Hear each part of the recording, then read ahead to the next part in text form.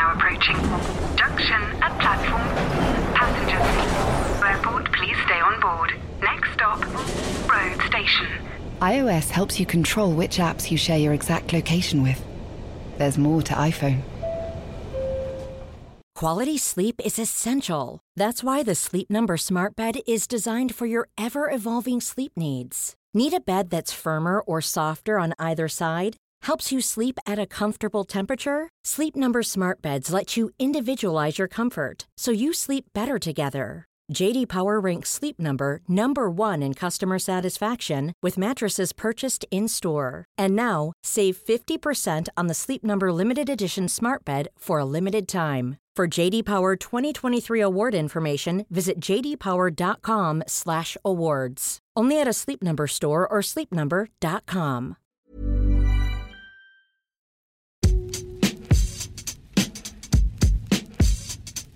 Hello and welcome to the Game Podcast from The Times. I'm Natalie Sawyer. And I'm Gregor Robertson. We're with you twice a week throughout the season for all the best reaction and analysis from some of the best football writers in the business. Indeed, and joining us today, Matt Dickinson and Bill Edgar. Coming up, we're going to look back at a fascinating weekend of Premier League action. Marvellous Manchester City are back to being great as they hit 8. However, Liverpool didn't lie down and they kept the gap between themselves and City at 5 points with a hard-fought 2-1 win at Stamford Bridge. But let's start at the London Stadium, though, where Manuel Pellegrini hammered home the challenge that Manchester United faced to keep their place in the top 6 this season. How concerning, Matt, is the state United are in right now? Well, as a fan, pretty concerning. Sorry, I'm not a fan. Make that very clear. Yeah, no, for their fans, pretty concerning because it just feels like, you know, a small step up and then a pretty big one back all the time. And I think we are just stuck in, this is going to be the cycle of United's season. They're not good enough, to be frank, to be sure against even sort of middling teams in the Premier League. They're going to be struggling to get top 4. And there's been Wan-Bissaka comes in, Maguire come in, and pretty decent signings, but up front, the minute Rashford goes off, you wonder what on earth they're going to have. And there are issues all over the pitch, and still, I think, around the hierarchy. And the biggest question, well, not the biggest question, but obviously a big question, Solskjaer's not necessarily the problem, but is he the solution? And I've had my doubts about that since the start. Well, there were goals from Andrei Yarmolenko and Aaron Cresswell that sealed the win for West Ham, who now are unbeaten since their opening day loss to Manchester City. Bill, obviously you've made no secret of the fact that you're a United fan. James Gearbrandt has written about the game today in The Game, saying there's barely any plan, threat or identity. That's worrying as a fan. Yeah, I think that hits the nail on the head, actually, about identity. In terms of the actual players, United have got a reasonably talented group of players when they're all fit. But you're looking at what can the manager do in terms of increasing the level so that the team's greater than the sum of its parts, which Klopp and Guardiola do to an extraordinary degree. So you're looking for an exceptional manager to get anywhere close to that. And so far, after 9 months, there's not really much sign that Solskjaer's done that at United. You can't really see a pattern. I know Guardiola and Klopp each took a year or so to really get into their stride, but even in the first year you could see what their plan was. You could see, if they, very intense pressing game or passing apparently suicidally around the back or whatever, that sort of thing. Yeah, it didn't particularly work at start. He did some sort of plan. With United, you can't really see what they're doing. He's changed it compared with Mourinho in terms of slightly more attacking, so they have more options up front. The creativity is a real issue. There's very little plan. They kind of don't know what to do. It's not like they're deliberately passing back as they did under Mourinho, because they're very cautious. but there's just little idea. And at the moment, with Pogba out, he's a very creative player and an incredibly talented player, albeit hasn't shown that much with United. But they're playing McTominay and Matic together in central midfield. They're similar sort of players, both massive, both very solid, but you don't really want two of them in the same team. But there's not much else to go on. Andreas Pereira's been playing. I mean, he's a long way from the standard United should be looking for. Mata has been a great player in his day, but he's slightly off it. Rashford, I mean, he's got great potential, but now he's injured. Martial, again, is a fantastic player, but again, he's injured. Certainly when Sanchez was there, again, a brilliantly talented player, didn't do anything at United, but when he was there, they had the tools, the raw materials were there. Then you put a great manager on top of that. Then you had potential to come in to be a great team, but just looking at Solskjaer on his own, I can't really see much of a plan there. Well, it was the second defeat in a row for Manchester United at the London Stadium. Mentioned already that Marcus Rashford picked up that injury. He limped off, leaving Ole Gunnar Solskjaer, Gregor, with no strikers. How naive were United in letting Lukaku go and then not actually bringing anybody else in? Yeah, I mean, it looks like a pretty foolish move now. I thought Jose Mourinho was quite interesting about this. He's actually turning out to be a pretty entertaining pundit, I think. He was talking about how he's not politically correct, and he was always crying about the lack of centre halves last year. But that had a purpose, He wanted them to go out and sign someone. So he essentially saying that either Solskjaer is happy that Rashford is the number 9 to rely upon, or he's not playing the game properly, really, and he should have been putting more pressure on people above to bring in someone else. But yeah, I mean, Tony Cascarino's piece sort of highlighted it today, that I think the last time a Man United forward scored 20 goals was Van Persie in 2012-13. And as Bill's just gone through the sort of options now, Rashford has only hit double figures once. Martial scored 11 in his first season. That's the most he's ever scored since he joined Manchester United. They don't have many options, and so Sanchez, you can see why they allowed him to leave, because it was just a disaster from start to finish, really, and he wanted to go. Lukaku might have wanted to go, but I think without having someone lined up, it looks like it's been a big error. Well, you mentioned Jose Mourinho. He also spoke about Rashford and how when he was the boss, he preferred to play him wide rather than down the middle, and he doubts whether or not the England striker can ever make a success of his new position. Is he right? Should United be relying on Rashford, Matt, to be getting the goals? Well, they haven't got much choice, but I think it's interesting. Gareth Southgate was talking about this with us recently, saying that he envisaged Rashford becoming a sort of orthodox goal-scoring number 9 sort of sooner than he appears to be. He said that he can see him playing wider for longer, partly because he seems more comfortable there. I think there is. In an ideal world, I think at his stage, he would be doing that role as a sort of the regular, while using coming into the number 9 role to sort of learn and develop it. But it's too much. I think it is too much at his stage of a career to be United to be saying, we not only need you, but we need you to be number 9. We need you to be scoring this 20-25 goals a season that we're lacking. It's a big expectation on someone who's still exploring their potential. The way he's being used with England makes far more sense. So it's a big burden on him, and it highlights one of many issues for United. Not that we want to be the Jose Mourinho mouthpiece, of course, but he also spoke about how this team is worse than the team of last season. Do you agree with that, Bill? It's hard to compare with last season because they're two such different periods. The collapse under Mourinho, then the kind of moderate recovery overall under Solskjaer. And if you go back to Mourinho's first season, then it's pretty similar, really, similar level. But as I say, there's a long way to go. They definitely need. They've always greater strength in depth, and Manchester City have always been far ahead of them in that sense. But now that they need one or two players just for the first 11, just to strengthen that level even. And you know, the time will come when the question about Solskjaer will be asked. I mean, you know, to Matt's credit, I remember when Manchester United were beating everybody in sight, beating PSG away, Arsenal away, Chelsea away, Tottenham away, beating everybody away, and doing quite well. I mean, there was quite a string of lucky results in amongst that good start. But Matt was saying, you know, hang on, everybody was clamouring for Solskjaer to be manager. He did say, well, isn't Pochettino sort of better qualified, you know, given if you look over the last 6-7 years or whatever. And at the moment, then it's hard to disagree.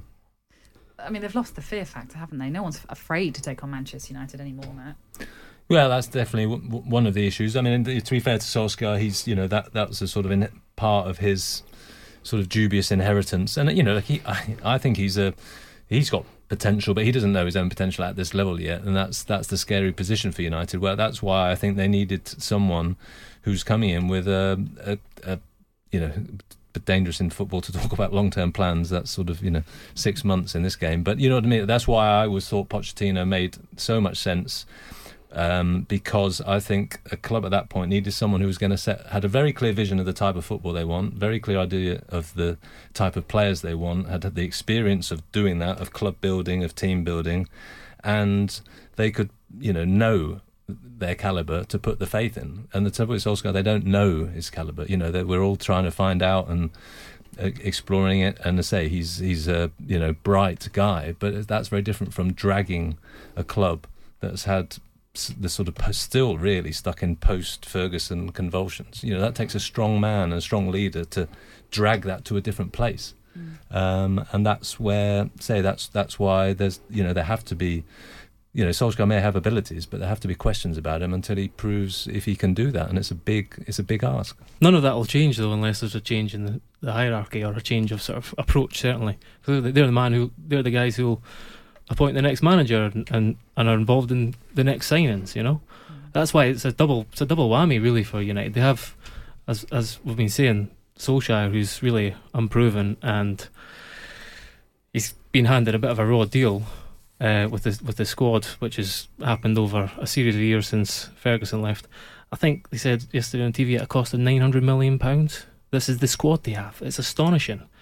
You know, look at the bench yesterday. They brought on Fred and Lingard, and otherwise there was Romero, Rojo, Tuanzebe and Chong. Like, that's Manchester United's bench after spending £900 million. It's astonishing. And it's not Solskjaer's fault. It's a kind of, you have to look at this holistically, really. It's nothing will change unless there's a change of approach at the top. I know you mentioned there about Mauricio Pochettino perhaps being better suited to the job at Old Trafford, and of course I'm not suggesting that is going to happen, but would it be the right move for Manchester United now to bring in someone like Pochettino? But then would it also be the wrong move for Pochettino to now go to? Well, I think it'd be interesting. I mean, I don't think he's. He's under contract to Spurs for some time, but I'd be, you know, there's definitely a challenge there to keep dragging, you know, reach the Champions League final, keep getting the Champions League, but you know, still a way off winning the title, domestic title, and it's very hard to see how they bridge that gap anytime soon. So, you know, it'd be quite natural for him to be looking at next options. And I mean, I know that United didn't even try and sound him out. I mean, it wasn't, you know, it was not. And Spurs fans, as they told me many times on the comments on some of my articles, stop trying to get rid of our manager. And if I were them, I'd be saying the same. Fair enough. So this is all hypotheticals. But you know, United didn't try and get him. I just think, when I was looking around, he just ticked for the type of fit that United should want. Then he ticked more boxes than anyone I could see. But as Gregor quite rightly says, you know, he might have his own reservations as well. I mean, look at this, you know, the technical director issue at United. You know, they may bring in someone after talking about it for months, but I don't think that person's going to have proper clout. I don't think they're going to be put in charge of the football department. There are other issues that had nothing to do with Solskjaer that are going to endure. So there are major problems for Manchester United, but let's talk about West Ham then, because they were the victorious side this weekend. They were fourth bottom this time last year, Bill. Now they're level on points with third-placed Leicester. Is the future looking bright for them then? I think it's looking brighter than for some time. They've got a good solid base now. Fabianski's a really good keeper. Declan Rice is fantastic defensive midfielder, so he'll play every week. Fabianski will play every week. They know exactly they're very reliable. The back four is becoming, quite familiar with each other. That looks very solid. So that gives a good base for the front players. And they've got a really good selection of very talented, creative, skillful front players. And they've done really well this season. They've linked very well, given that they've hardly played together. I mean, Sebastian Haller is new, and Yarmolenko was injured for almost his entire first season. The fact that they're linking so well with Felipe Anderson, who had a really good season last time, it augurs well. I think if Manchester United or Arsenal are slightly off the pace, then they and Leicester are kind of reasonably well placed to pounce. How good is the forward option then, or options for West Ham right now? Obviously Manchester City, Liverpool, we know about the strengths of their sides, Gregor, but when you look at West Ham, do they come just below them, for example? Maybe at their best. I think as Bill sort of pointed out there, Yarmolenko's coming back from a long-term injury. Aller's made a good start, but it's a start. Anderson's always been sort of blowing hot and cold, and at his best he's a phenomenal talent. Fornals again is a real talent, but it's his first season in the Premier League, so they are a talented team, and just always something hovering in the back of your mind that this is West Ham and they have purple patches and then they fall away. But they do look more solid and organised and well coached and drilled in this season so far than they have in quite some time, I think. And I think Pellegrini deserves a lot of credit for that, really. If it all clicks like Manuel Pellegrini wants it to, Matt, do you think you could see West Ham challenging for a top 6 place? Yeah, top 6. I mean, I heard some chats yesterday about top 4. I think that might be getting a bit carried away. But yeah, top 6 is possible, but because, the vulnerabilities of a club like United. And I think Everton are clearly having their own, would have those sort of aspirations, ambitions, but they're struggling. Wolves, everyone thought was going to be a team that was very upwardly mobile. Look at where they are. So suddenly, yeah, I think that sort of 4th, 5th, 6th sort of is there's a lot of volatility around it. So they do need to show a consistency, I guess, that we haven't associated with West Ham for some time, but it's possible. Liverpool remain top of the Premier League after a 2-1 win at Chelsea, and they stay 5 points clear of Manchester City. It perhaps wasn't the most polished of performances from Liverpool, Bill, but it was certainly gritty. They certainly knew how to grind out a result against a Chelsea side that were fighting towards the end. Yeah, they had a difficult Champions League match in midweek away to Napoli. So they were playing on top of that, and they're up against a really good Chelsea team, certainly in the second half. Chelsea really overran them in the last half hour. It was really a very rare occasion, I thought, when Liverpool didn't actually deserve to win a league game. The fact that they did get the 3 points, there won't be many games when they don't deserve to win, so that just looks all the more like they're going to end up with a very high total again. Maybe they were in the last half hour, they were perhaps feeling the effect of that Champions League game, but they took the goals well, and they a couple of times could easily have added to the total. So another fairly strong performance. And they've now won their last 15 Premier League games, Gregor. It's a record only beaten by Manchester City in 2017. Sheffield United, Leicester and Manchester United stand in the way of them equalling that record. So can they do it? With those 3 to come? You certainly wouldn't bet against it, to be honest. And the kind of, I see the form they're in, but again, I still don't really think they've hit the absolute heights that they're capable of. I mean, as Bill said, they sort of rode their luck a little bit. Chelsea created chances in the second half, and I think they probably did look a little bit leggy. Got a lot of joy down that left flank. Alexander-Arnold he's an absolute joy to watch going forward, but still some sort of weaknesses to work on, I think, defensively in terms of closing down and blocking crosses, particularly. Just kind of concentration, perhaps. But they like I say, they've not really even had to hit full stride, and they've got maximum points from their opening games. Leicester's probably going to be their biggest sort of challenge at those awaiting fixtures. But yeah, I think they're, as I said last week, they look ominously good, and really, as we've had confirmed already, that there's those two clubs, Manchester City and Liverpool, are so far ahead, and there's probably half a dozen clubs fighting for the rest of the places behind them. To talk about Chelsea now, they have picked up just 2 of a possible 12 points at Stamford Bridge, yet to win at home then this season. Their home form, Matt, that's got to be a huge concern from Frank Lampard.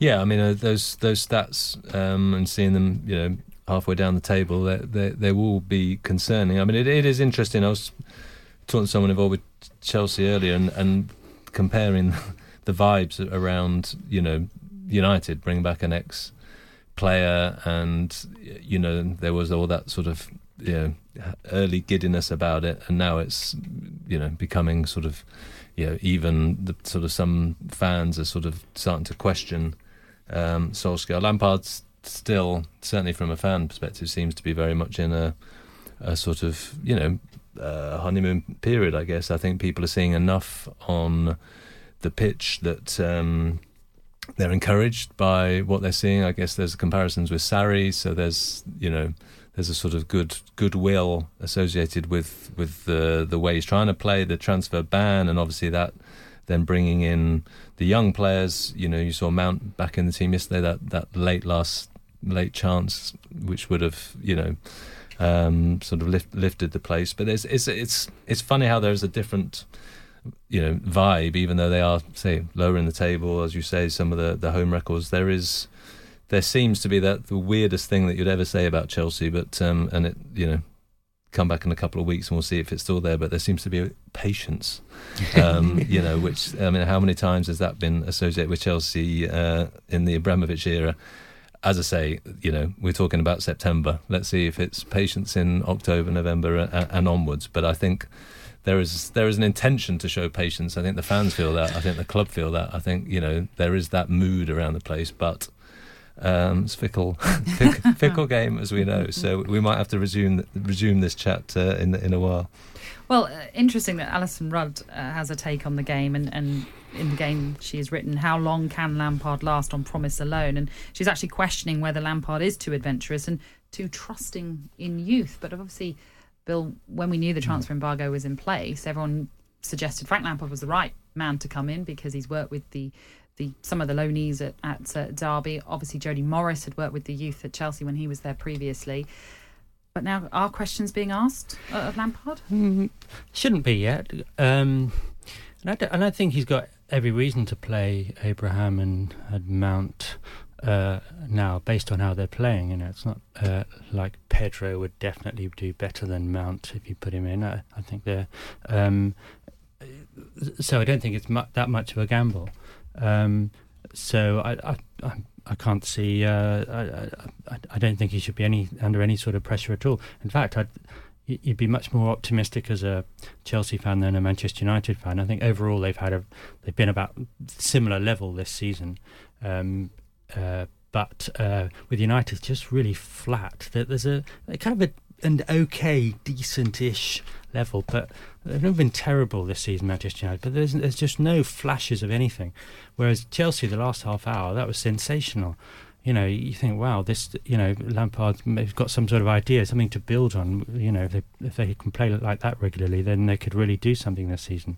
And of course, they got Loftus-Cheek to come back, who's just getting into top-class form before he got injured late last season. Hudson-Odoi hasn't played so much, but he looks very promising. So, Pulisic as well. Pulisic, yeah, he hasn't had all that much time on the pitch since he arrived in the summer. So, I'd be quite happy as a Chelsea fan, to be honest. Well, Frank Lampard is only the second Chelsea manager to fail to win his opening 4 games. They've now conceded 13 goals in 6 games, which is the most in 6 games since 1978. Despite that, and as Bill has pointed out, that last half hour in particular at Stamford Bridge was a very spirited display from Chelsea, and the fans stayed behind to applaud the team for their performance. So can they take some heart from what they showed yesterday on Sunday? Absolutely, yeah. I mean, as we've said, it's kind of an astonishing situation, really, the turnaround, and considering Chelsea's recent history, that, if anyone else had that kind of start to a season, those bare sort of numbers and statistics and their place in the league, then this is not the reaction we would be getting. So in one way, it's like the stars have aligned for Frank Lampard and getting the opportunity this time, which he wouldn't have had otherwise. Let's be honest about it, and been afforded a lot more patience than any of his predecessors.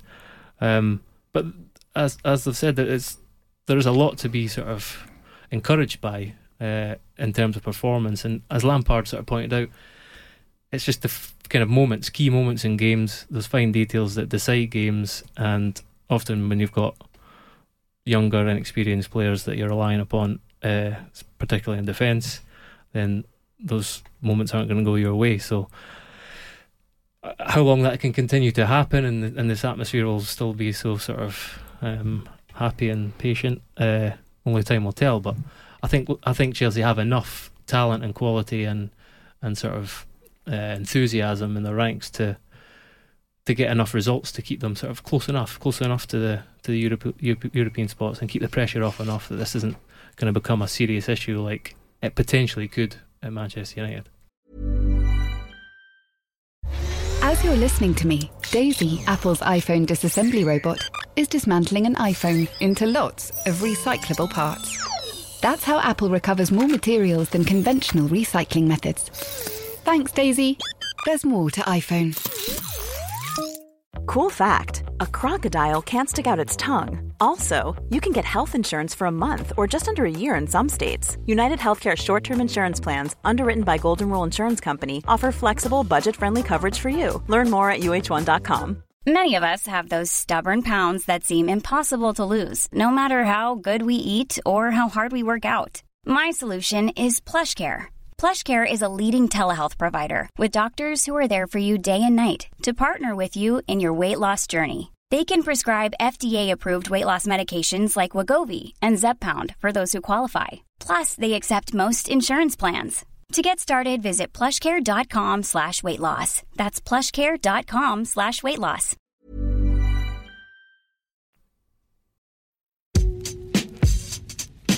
Manchester City began the week in crisis, an embarrassing 3-2 defeat to Premier League new boys Norwich, and the title was seemingly over.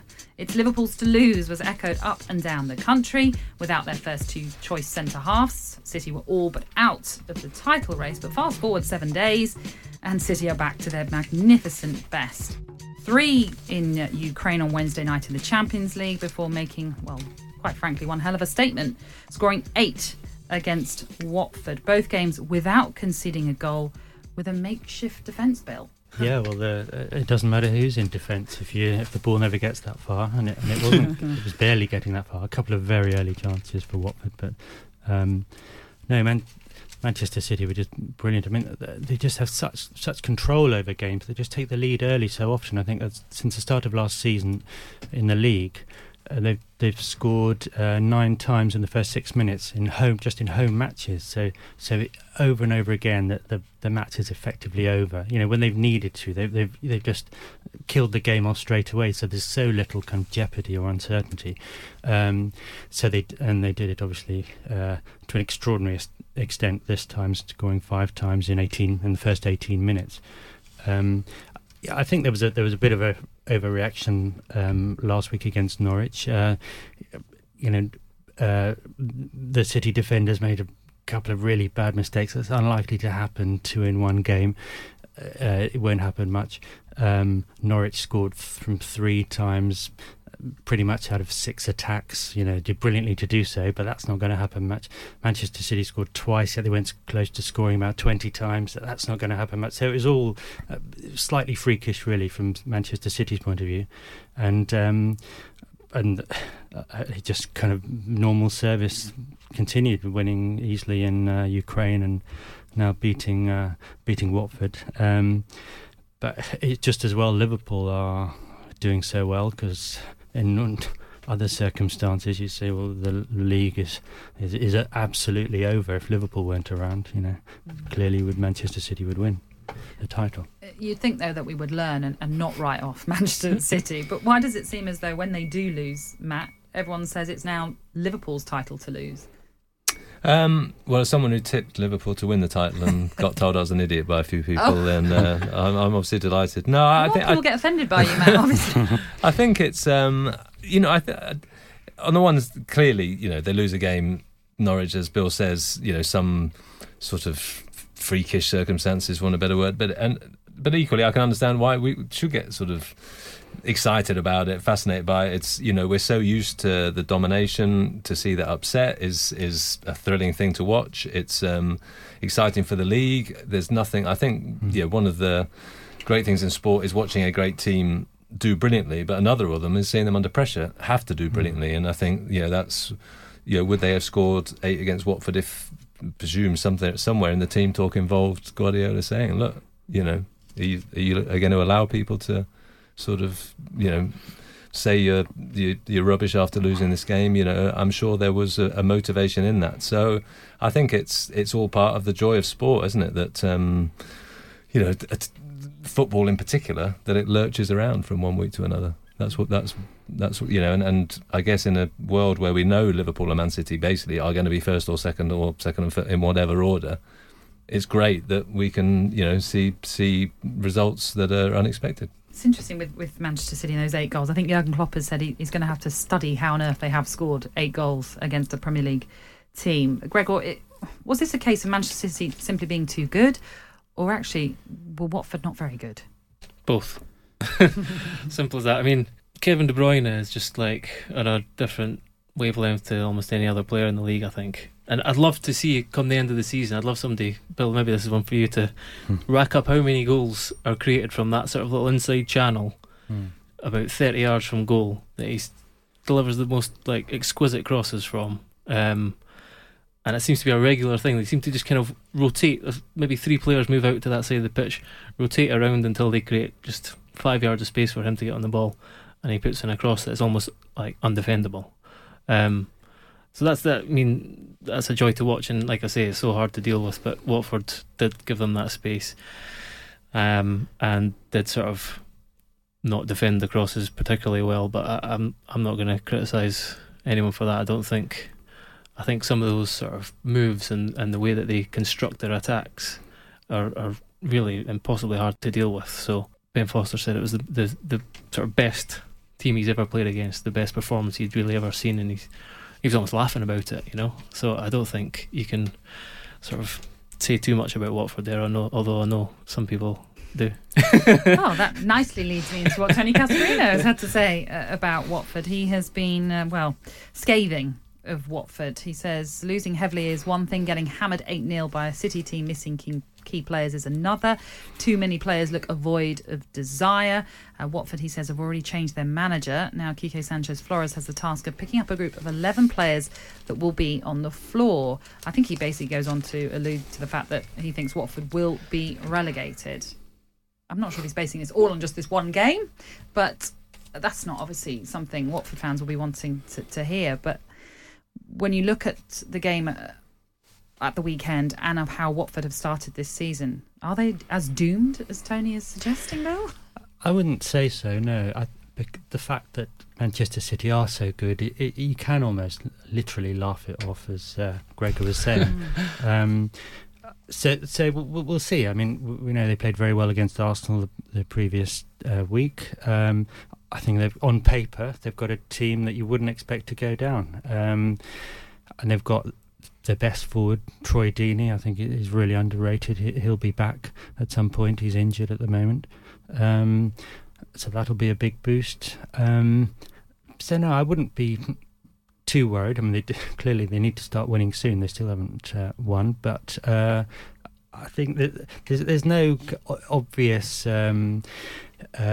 team like, last season you thought Cardiff and Huddersfield, it doesn't look good for them, from very early on.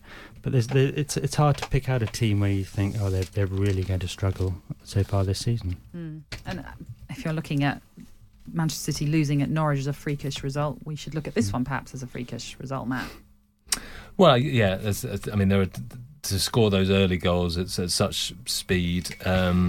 Everything just clicked for them, and so I agree with Bill. I mean, I think Watford have largely got the same group of players that have done well over the last couple of years. With Deeney to come back, and I don't see. They've got a manager who obviously they've had before. They know him. He knows a lot of the players. I think there's enough reasons to think that they should be able to sort themselves out. West Ham got walloped 5-0 by Manchester City on the opening day, and now we've just been talking about them as potential candidates for the top 6. So I think, we can maybe jump to conclusions sometimes. Maybe Pep's right.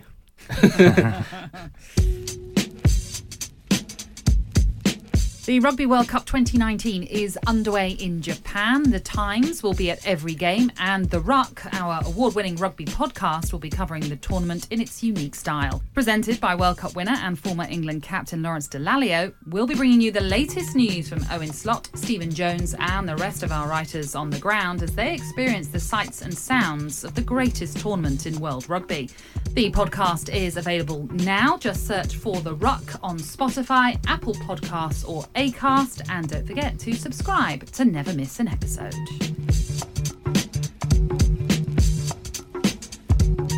Another weekend then in the Premier League has been and gone, and VAR once again is a talking point.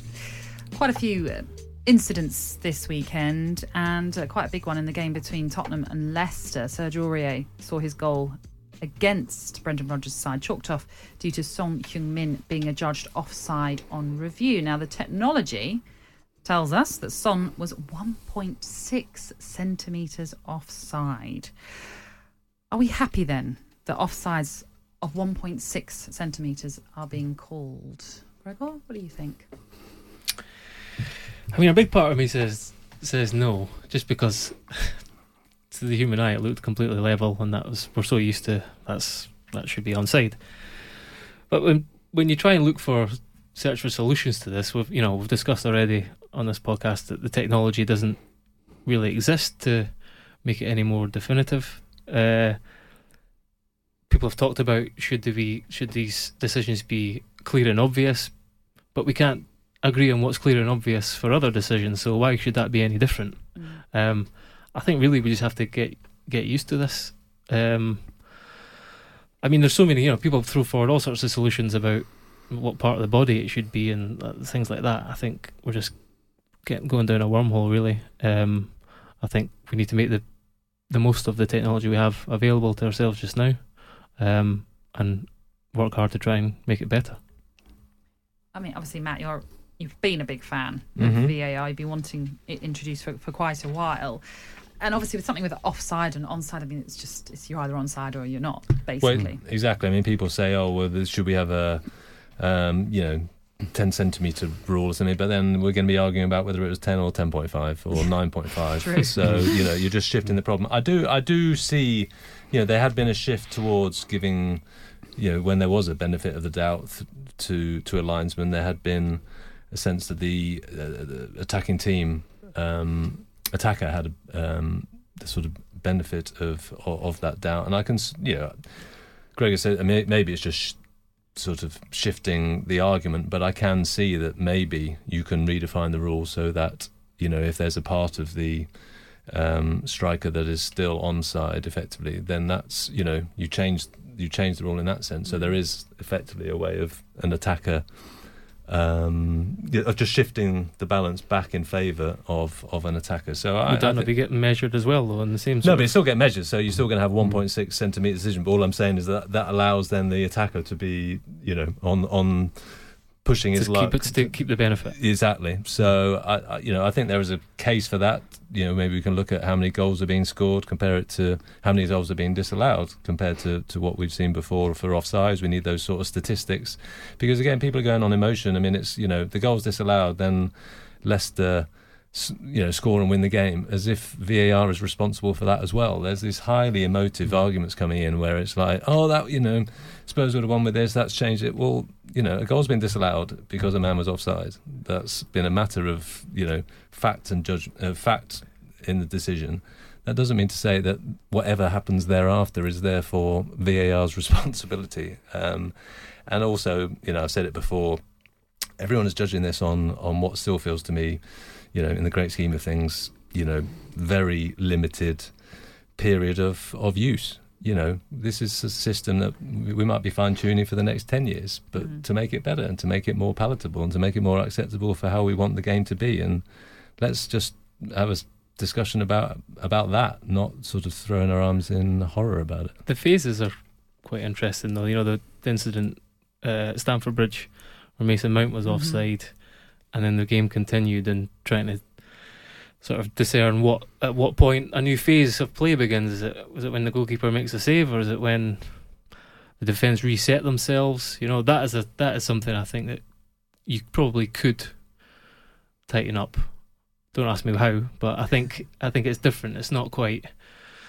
It's not sort of measuring something by the millimetre. I think you could probably decide upon a ruling that would sort of determine what a new phase of play is. And that's right, because there was Norwich got a goal against Chelsea, I think, this season, where a Norwich player clearly committed a foul on a Chelsea player near the touchline, near the halfway line, and Norwich scored, 15 seconds later, let's say, and it was decided that was too far before the goal was scored to matter.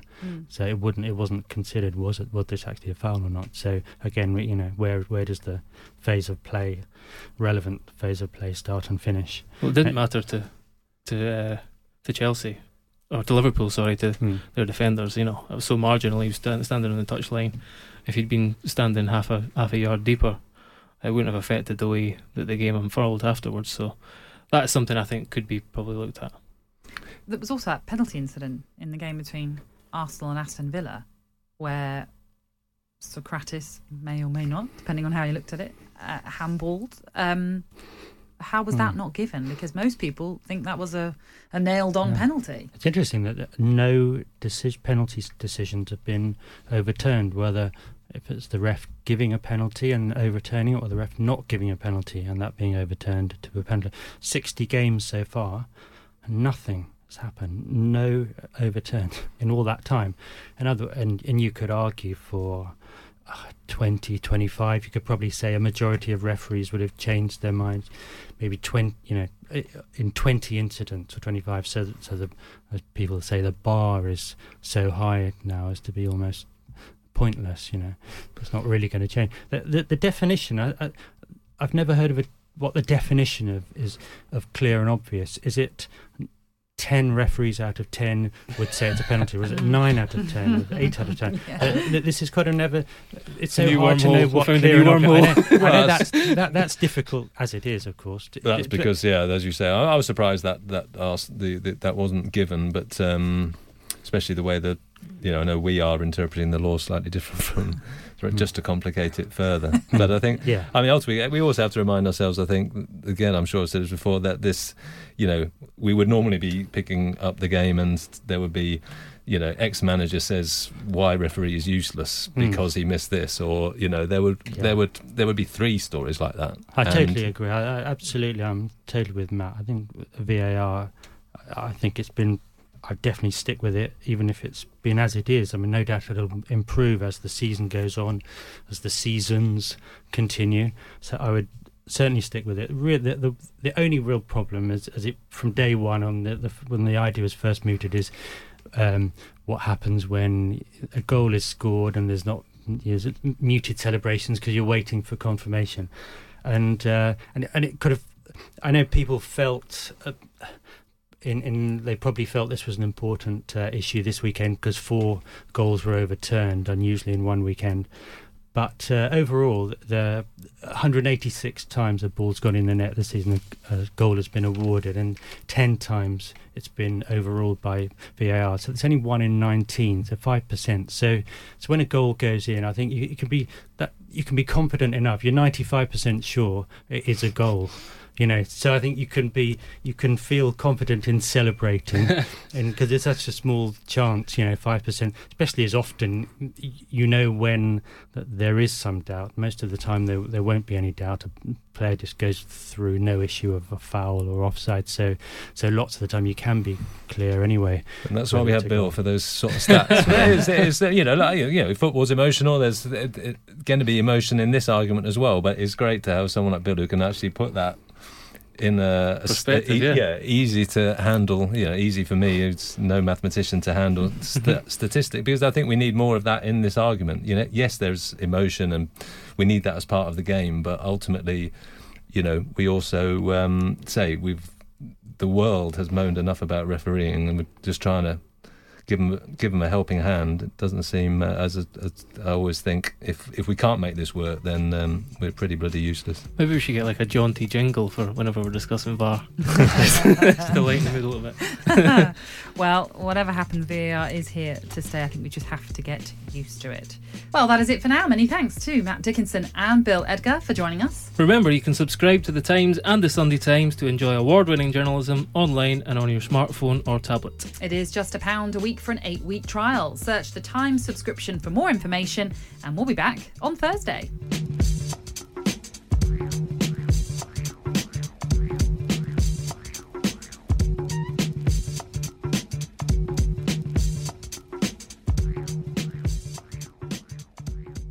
The Game is brought to you by The Times. For more information and more podcasts from The Times, head to thetimes.co.uk.